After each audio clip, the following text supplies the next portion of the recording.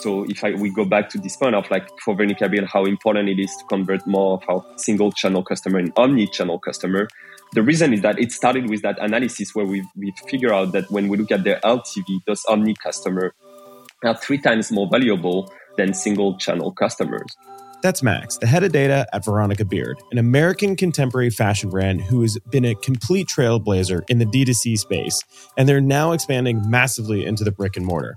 It all started with the Dickie jacket. If you don't know what this is about, go ask your girlfriend, go ask one of the ladies, go check out the Dickie jacket. But it all started there with these 2 sisters, and they built this brand, and it's been crazy fast growth.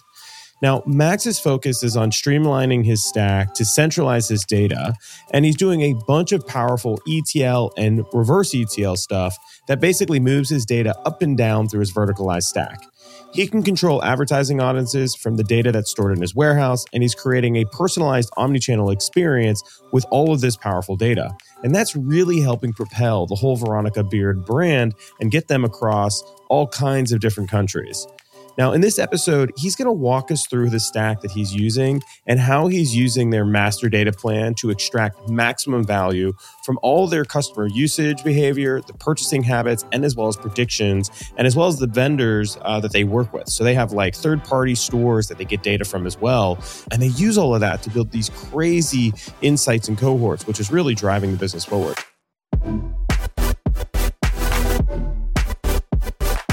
My name is Dan. I'm the CEO of the leading tech stack agency, McGaw. Each week, I get to speak with executives to find out the strategies and tools they're using to drive revenue and drive their businesses forward.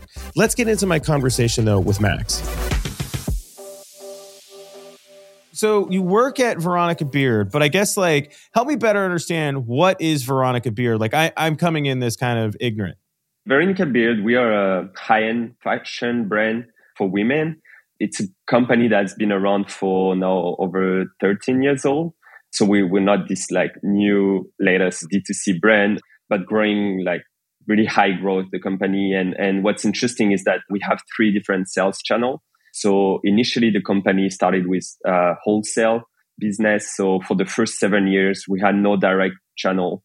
And I would say for the past now 6 years, we started expanding our own, what we call the direct to consumer channel. So we have our physical store. We currently have 25 or 26. We keep expanding.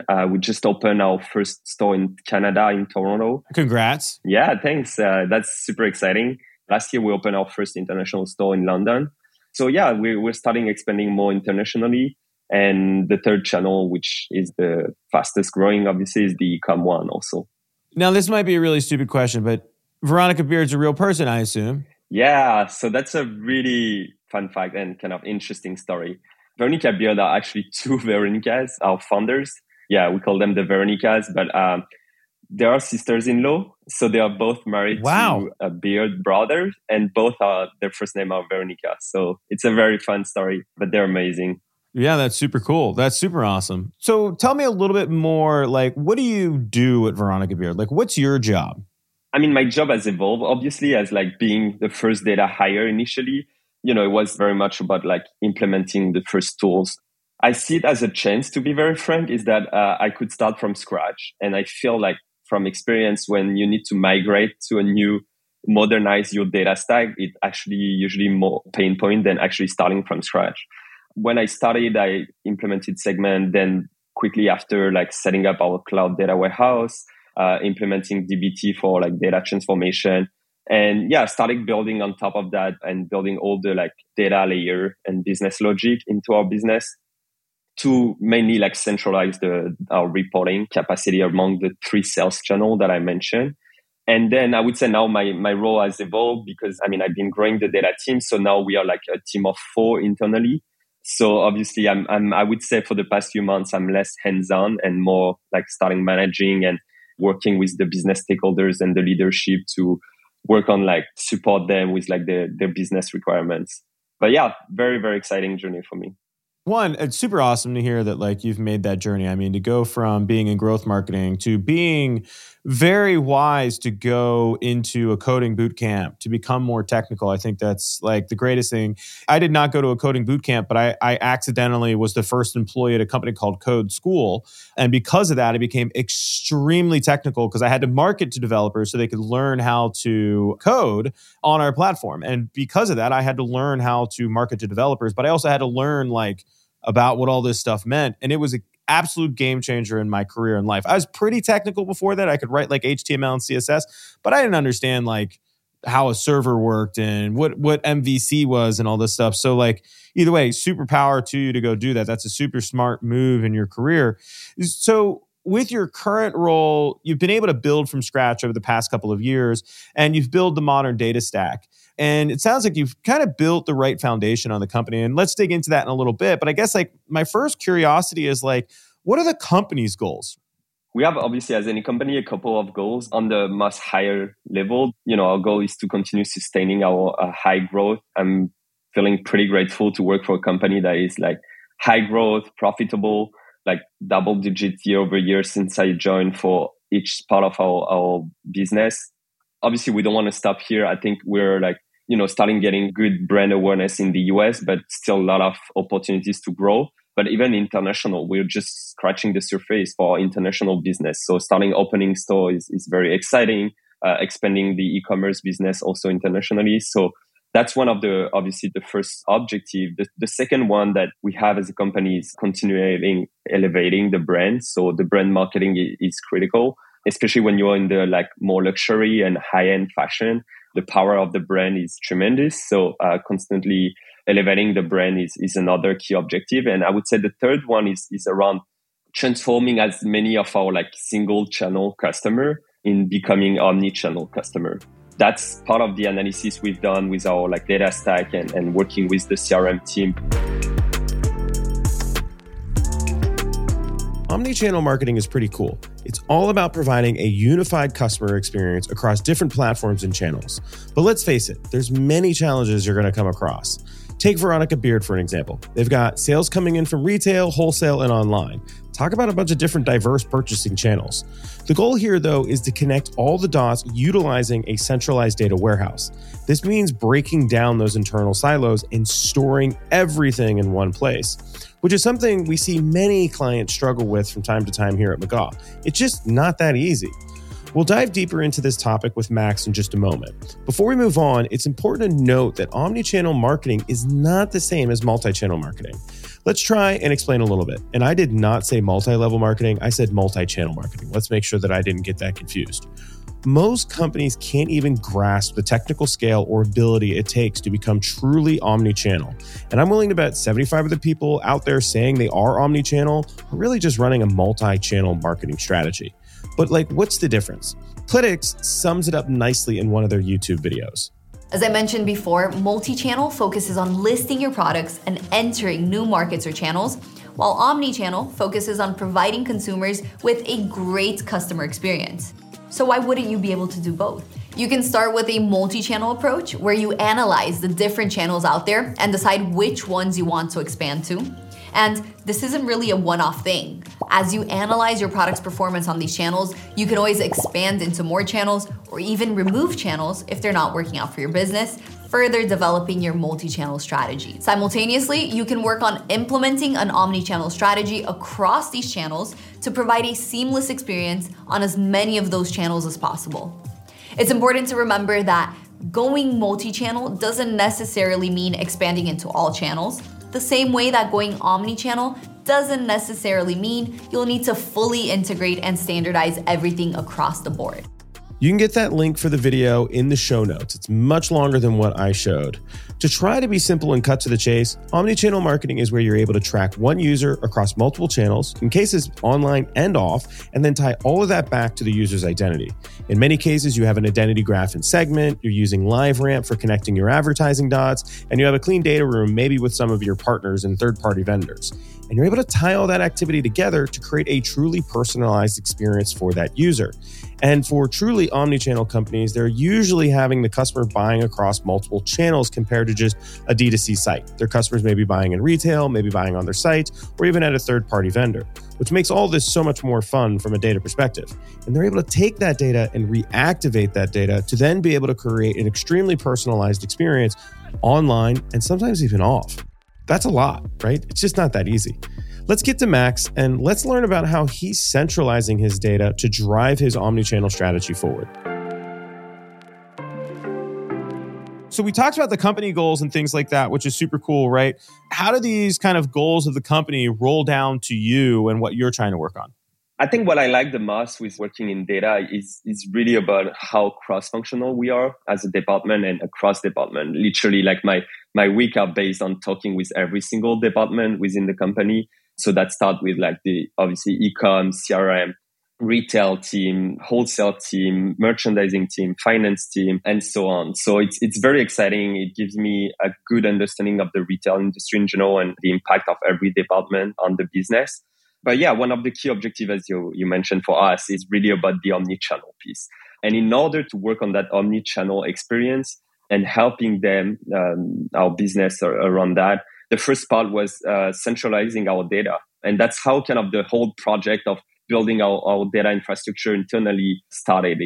It was really, I would say, before I joined the company was growing already. You know, you don't need a data team necessarily to grow a business. It's just you're here to support. But one of the limitations I've noticed before I joined is that the company was almost three companies within one company. So, you know, it was very siloed between the business. So there was the wholesale team, the retail team, and the e-com team. And because there wasn't any centralization of the data, it was really hard to interact between departments and talk the same language in a way. That's been kind of the first step in our journey, centralizing the data. What I mean by that is really just pulling data from each different system. What are some of the systems like these different teams use? Because I'm assuming there's an ERP system, right? Obviously. It's one of the key systems. I mean, as probably any business of our size, like you have dozens of systems, but there are, I would say, 3 to 4 systems that have like 80% of the data we're pulling from. So it comes, the ERP, as you mentioned, obviously is a critical one. We're using Exenta, which is very tailored for like the retail industry. It's not very known and it's not the most modern, but it does a good job for us. Then we have our e-com system, which is Shopify.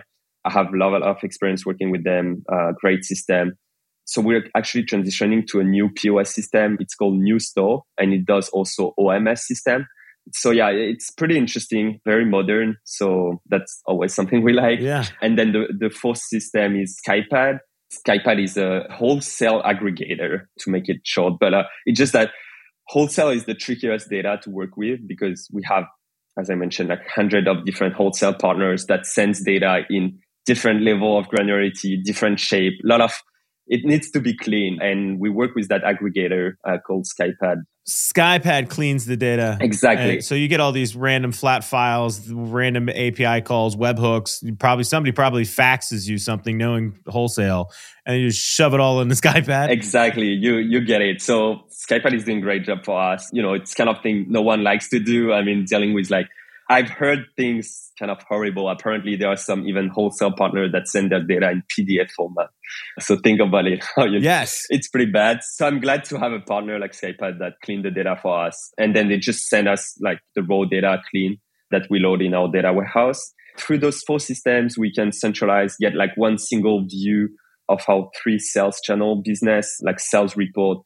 Where are you centralizing it? Like you've got to pull the data out of those tools, right? So I guess like Skypad sounds like, okay, it cleans it up, but you've got New Store, Shopify, Xsense. So it sounds like you've got to pull the data out and then centralize it somewhere. So I guess like what's that pipeline? Yes. So our pipeline is depending on how modern the systems are. So for instance, Exenta, we have a SQL server and then we're connecting our SQL server to FiveTran that loads the data then in BigQuery. So FiveTran is a key player for us in our like data extraction. So they have also a native integration with Shopify, etc. They don't have a native integration with New Store. So we work on our own pipeline for that. So we are on GCP. So our data warehouse is BigQuery. And we've been using PubSub from GCP to extract and load the data from New Store. And then we have also Segment, that is our customer data platform, and also extract some data and load them into BigQuery. So you're centralizing this data. You had mentioned you're using Segment, though, in that. I guess, like, is Segment only doing and just for the audience, Segment, the CDP, the customer data platform, is Segment doing the clickstream data, or are you using kind of like their persona traits or reverse ETL? Are you on their, what are they, cloud connectors? I can't remember what they call them now, or is it just clickstream data? No. We use the full suite of Segment Twilio. So they're doing the clickstream, like changing a bit the name recently, but I think it's still called Connection.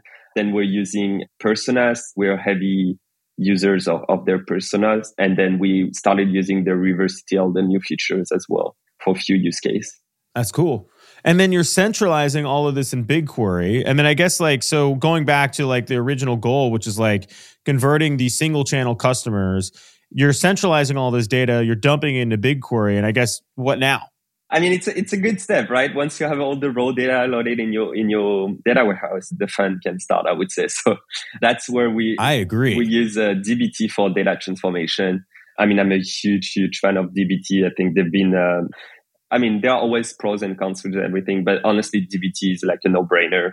It definitely changed the world of like data engineering. I guess the first big revolution might have been the cloud data warehouse, right? But then dbt comes after with like data transformation. They've done pretty amazing job. So yeah, we're heavy users of dbt. That's where I would say my team in the data engineering space, like they're spending most of their work, right? It's like building the business layer on top of the raw data. And so that's where, talking back to one of our key objectives of like the Omni experience, that's where we're doing all this identity resolution piece with like the Segment as well, centralizing everything in the data warehouse. And that's how you can know like how valuable is an Omni customer compared to an e-com or retail only. So the value of our, what we call the Omni customer, which are those customers who purchase both offline and online, so in our physical store and on e-com, it's huge. They are like more than 3 times more valuable than our like e-com only customer. Off top of my head, when I looked last time, but it was like 2.4x more higher value than the retail only customers. So there is a true value for our business in like converting all our single channel customer and becoming omni-channel customers. You're not alone, right? So we work with a couple other companies, like Bauer Hockey is a client of ours, and a big part of their strategy is to go from wholesale to direct to consumer, have that omni-channel, and better understand those customers. Because with wholesale, you can't see anything, right? Like you're basically flying by the seat of your pants, and you're like, I think Nordstrom told me the right answer. So if you can get the first party and zero party data, you just have so much more power. So one, I think your strategy is on point. The company has the right goals. Yeah, we're doing all our data transformation in dbt, and then we're using Sigma Computing. Also, big fan of Sigma Computing. It's our BI tool, and that's the BI tool that all our business stakeholders are using, and where we have our reports built, like ad hoc analysis and so on. I'm curious, I've heard of Sigma Computing before, but I've never really dug into them. Like I'm very used to hearing Tableau, Looker, Mode, things like that. But I guess, like, what's the difference with Sigma over others? Like, what was the reason you chose that tool? Actually, I come from the Looker world. And I mean, I had my previous role, I had implementing Looker from scratch. So learning LookML, I think Looker as a BI tool has done like an amazing job coming up with the LookML language, especially in a world where, they were there before even the cloud data warehouse existed. There was no dbt at the time. So they had already this like semantic layer built through LookML. So I think it's been quite a revolution in the BI world. And also I've been using Tableau, had some experience with Power BI as well. But then when I moved to Veronica Beard, so we had to start from scratch, and I was just alone on my own initially. Like it was very, very nimble, right? And I think when thinking of like the BI tools, I like to see them on the spectrum of like agility compared to robustness, right? And I think depending on the size of your company and the maturity of your stack, you might have different needs. But at the time at Veronica Beard, being very nimble, I needed a very agile tool. I didn't know about Sigma Computing. I got on a call with them. By the end of the call, I was set up and running, connected to BigQuery, and I could already like get familiar with the tool, play around with. And I got super impressed actually with their like agility. As I said, there are always pros and cons with any tool. So what I find to be great for Sigma Computing might not be great for others. But I think one of the power of Sigma Computing is that I like to see them as being this new breed of BI tools that actually have been created after the cloud data warehouse revolution.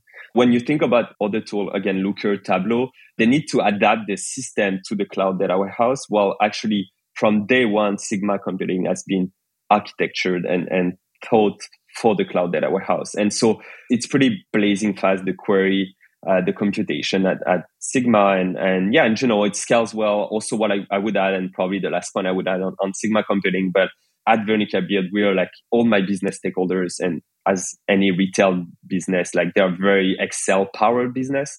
Sigma computing looks a bit like a Power BI in this way, where it really has this look and feel of Excel. So my business stakeholders love this aspect. As marketers, we're constantly focused on how our target customers engage with our brand and our offerings. We ask ourselves, is our website user-friendly? Does it guide people effectively to the place? Is the app intuitive? Is it enjoyable? Was the storefront attractive, and did it get people inside?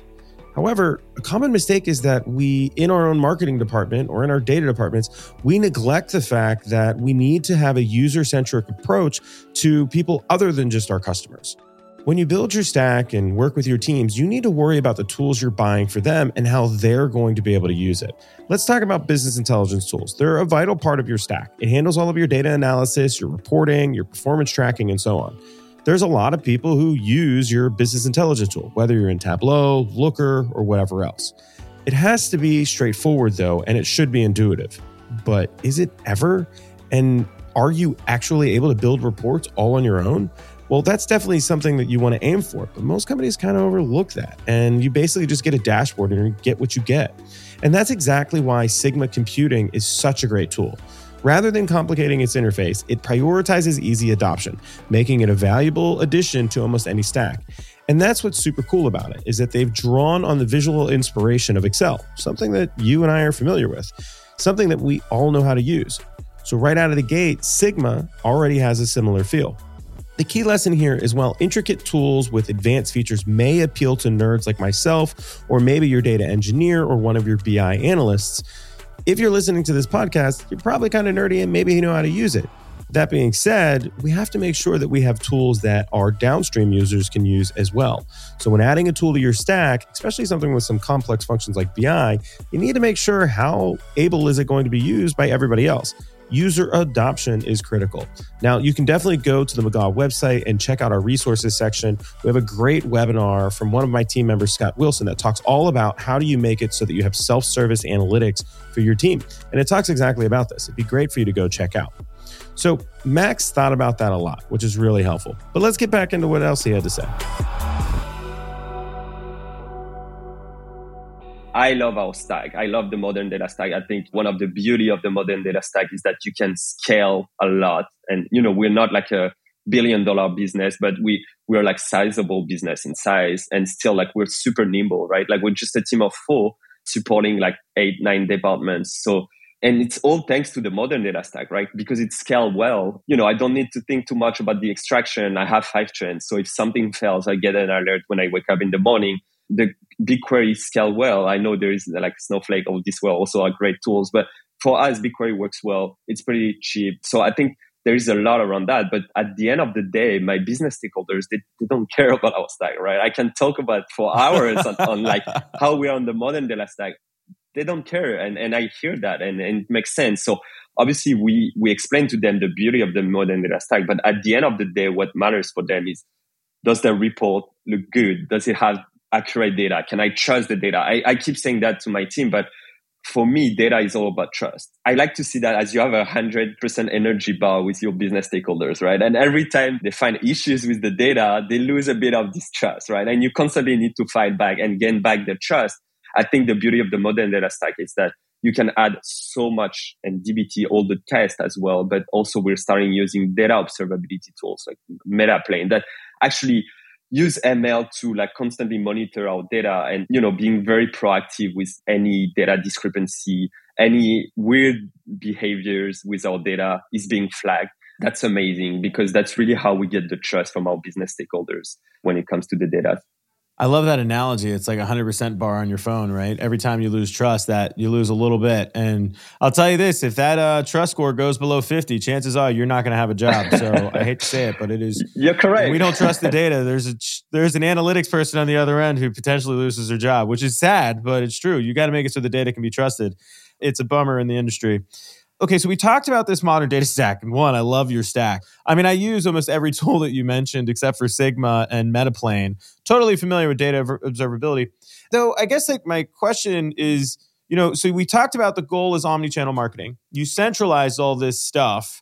How are you accomplishing the omnichannel marketing goal now that you have everything centralized? I love your question because I feel like for a long time, data was all about this like ELT, right? So you extract your data, or before it was ETL, but it's the same. Like you extract your load and you transform your data and you make it available for your business stakeholders for their reportings. But I think now the beauty of with all this new wave of like data operationalization or like making data actionable, but the whole like reverse ETL, if you see where I'm going, I think it's another layer of the data industry that is super exciting because it doesn't stop only at the reporting side, but actually you can really have actionable step and directly impact the customer experience. It's not only, it doesn't stop at the reports and the business stakeholders, but really, okay, now that I know that, now that I learned that from my customer. So we go back to this point of like for Veronica Beard, how important it is to convert more of our single channel customer and omni-channel customer. The reason is that it started with that analysis where we figure out that when we look at their LTV, those omni customer are 3 times more valuable than single channel customers. I would say before we would have stopped here and then it's on the other department to like figure out what they can do. But now with the reverse ETL, the data department has an impact on that. And to give you a concrete example, what we're doing is with tool like Segment.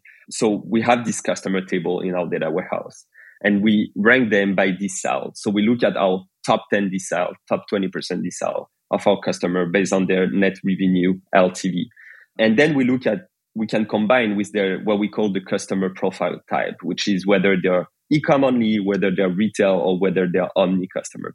Based on that, once you have this data available in your customer table, you can create audiences in Segment based on those what we call the most valuable customer for our brand. So you have this audience, depend the size, but let's say, just making the numbers here, but you have a 50K audience of those most valuable customer. Then you can send that back into Facebook and you can create lookalike audience from those customers. So you basically just say to Facebook, look at my most valuable customer and I find other customers that look the same. And then you can start running awareness campaign or like prospecting campaigns for those customers.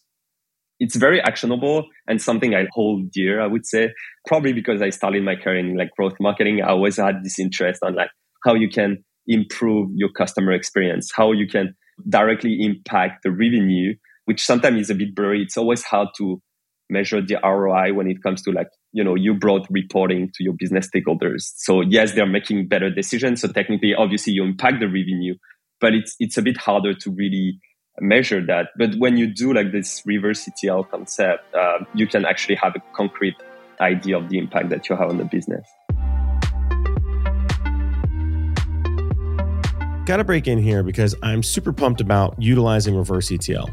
For a while now, I've been trying to educate people about the amazing possibilities that come with reverse ETL. Historically, and possibly many of you listening to this and businesses in general have relied on multiple external platforms like a CRM or a marketing platform, hoping ultimately that these platforms would integrate together and avoid silos. Think Marketo integrates in with Salesforce, or think Shopify integrates in with Klayvio. These platforms connect together and they share data, which is super, super helpful.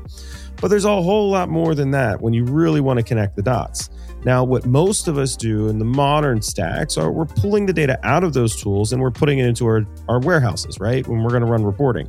So we've got a tool like FiveTran or Stitch, and we download the data basically from Shopify or Salesforce or whatever it is, and then we throw it into our warehouse using an ETL tool. But that's where usually it stops. It just becomes reporting. And what this does is it creates an entirely new problem. Now I have all this data in my warehouse, which I've collected from a bunch of different sources. And like I said, historically, all I've done is used it for reporting. But recently, that's really changed. Enter the world of reverse ETL. As this concept has gained popularity, we've seen a bunch of new tools hit the market. Census is popular, HighTouch is popular, Segment CDP even came out with their own reverse ETL tool. And while an ETL process, which I started with, is export, transform, and load, and that's not really new, dumping data into a warehouse. Traditional ETL has been around for a while. The real game changer now is that we've centralized all this data in the warehouse in things like BigQuery and Snowflake. We're using dbt to transform that data and do all kinds of different information. Maybe you're using Python and creating predictions off of that data. And now that you have this reverse ETL tool, you can reactivate that data upstream in other marketing tools, whether that's advertising, Salesforce, you can put it in your marketing tools, your marketing automation tools, but you're now able to activate that data, which is super, super cool. Now, this means highly customized and personalized experiences. If you want to learn more about this, go back to my episode with FanDuel. It's a few episodes back, but it was mind-exploding reverse ETL programs. Really, really helpful. Tons of cool prediction things that they're doing using Nime and Braze, Segment, and other things. So go check it out. Now, let's get back to Max. We want to talk about their other tools and hear how he's creating that omnichannel experience with reverse ETL. We're using Klayvio as our email marketing. We're also using Attentive Mobile for like SMS marketing. I would say we are also exploring right now HighTouch for like the reverse ETL. So Segment has their own reverse ETL feature, but it's still like pretty beta. So they're missing some like integration. Yeah, it's pretty basic. Yeah, they're missing some integration that we're looking for. And HighTouch is like, we're pretty impressed with their tool so far. And we've had a few integration with them and you know, it works well. So we're pretty excited about it. You're using HighTouch, you're checking out HighTouch now to kind of expand your abilities with reverse ETL. Yes, exactly. I think it's really something where I want us to continue to grow and I get the whole like data team excited about it as well. So that's great. But it's really about, I think what I like is, again, is that we can support, I see use cases for pretty much every single department. So it starts with the retail world and we can talk about that as well, how our like data science team is also supporting like retail when it comes to like churn modeling. But yeah, like reverse ETL can have an impact on retail, on e-com, on ops as well. There are like countless examples and use cases for us to explore. So yeah, pretty exciting. You know, you talked about this, you have to grow the company and you have to maintain profitability, right? So like high growth, you're focused on going international, which means big expansion plans. You're elevating the brand, which is of course a hard thing to do. So there's a lot of brand campaigns out there. That's like its own mission, which don't get me wrong, I think data definitely supports. And, you know, a big mission of the company was convert that single channel customer to omnichannel. And you've done that through this centralizing the data and now activating that data in, just want to make sure, like some badass ways.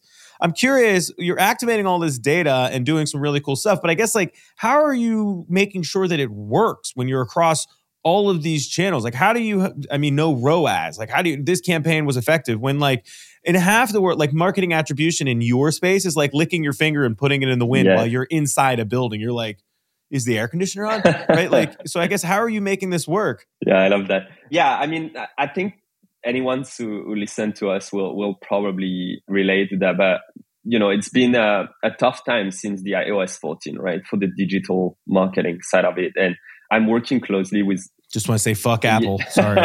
Fuck Apple. Yeah, on the data side, I would say it's not been fun. It's not been fun, especially since it's kind of interesting, I guess, where digital marketing, I feel like, it's always a half-half between like a bit of art and a bit of science, right? And then I felt like back in the days before the Facebook of this world, it was probably more like art than science. It was really hard to measure the impact of any like marketing campaign. And then came this like performance marketing world with obviously the Facebook and like the Google ads and so on. And like it changes the world of marketing and being much more like analytical, which is kind of what I like when I started my journey in growth marketing. I felt like I would never work in marketing from what I learned at the university. And then started my career in like being growth marketer. But then just because, you know, it was very analytical and I always obviously enjoy working in data. But what I'm meaning by that is that I felt that we moved from the time with Facebook, we moved to like a much more like science than art at some point when, you know, it was very like driven, like the ROAS, as you mentioned, and stuff. But then with the iOS 14, I feel like we're now back into like the half like art and science and like it's been tough. And I think anyone, again, can relate to that. Sorry, it's been a tough time. But I always like to see that as, a new challenge and how we can, as the data, support our digital marketing team with initiatives. And so right now what we're exploring, and I won't take much credit for that, it's really Christy, our data scientist internally, who is leading that project, but it's very exciting, is around the mixed media modeling. Because especially when you're high-end fashion brand, again, the impact of awareness is critical, right? And we're seeing that when, as you mentioned, we're expanding internationally and we don't have the same awareness in those new countries than in the US. So we're seeing that we definitely don't have the same return on that spend in these new countries compared to the US. So you need to measure everything we're doing that is really the earned media, for instance. It's really hard to measure in ROAS. It's very top of the funnel. And mixed media modeling is a very interesting topic for us that we're exploring, and we're using Robin. So Robin is an open source project from Meta. And we're also using Geolift from Meta as well, another open source project for all our A/B testing.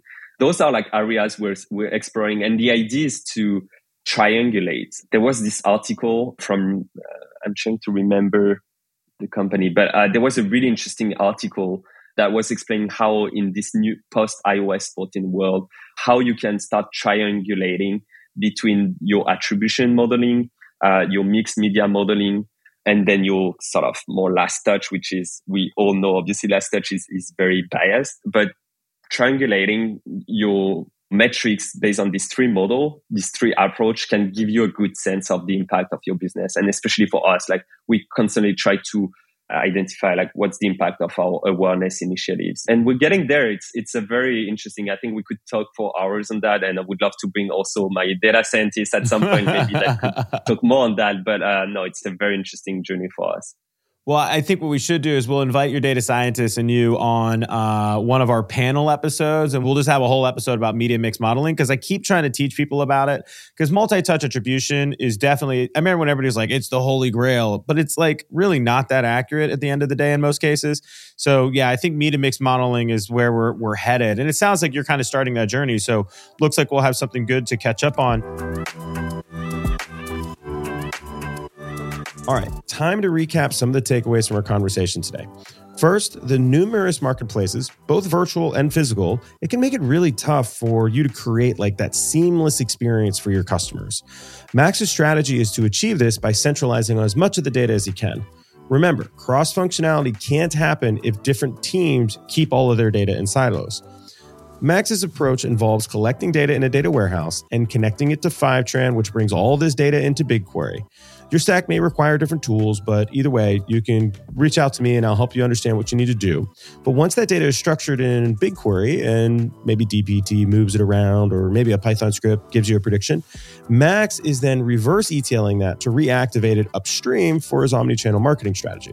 Secondly, let's acknowledge that this stuff can get a little bit complicated, and adding more tools only adds complexity. Remember, keep it simple, stupid, okay? KISS, K-I-S-S, keep it simple, stupid. Check it out. When selecting new tools, it's important to consider the end user. Complex interfaces may be easy for the decision maker like myself, but remember, the average person is not an expert. They're not the subject matter expert. You're handing this off to an email marketer, a social media marketer, maybe a PPC marketer. And while they are subject matter experts in their platform, I have no idea how to use that platform. So I can't expect them to know how to use my platform. And that's why we have to make sure it's really good.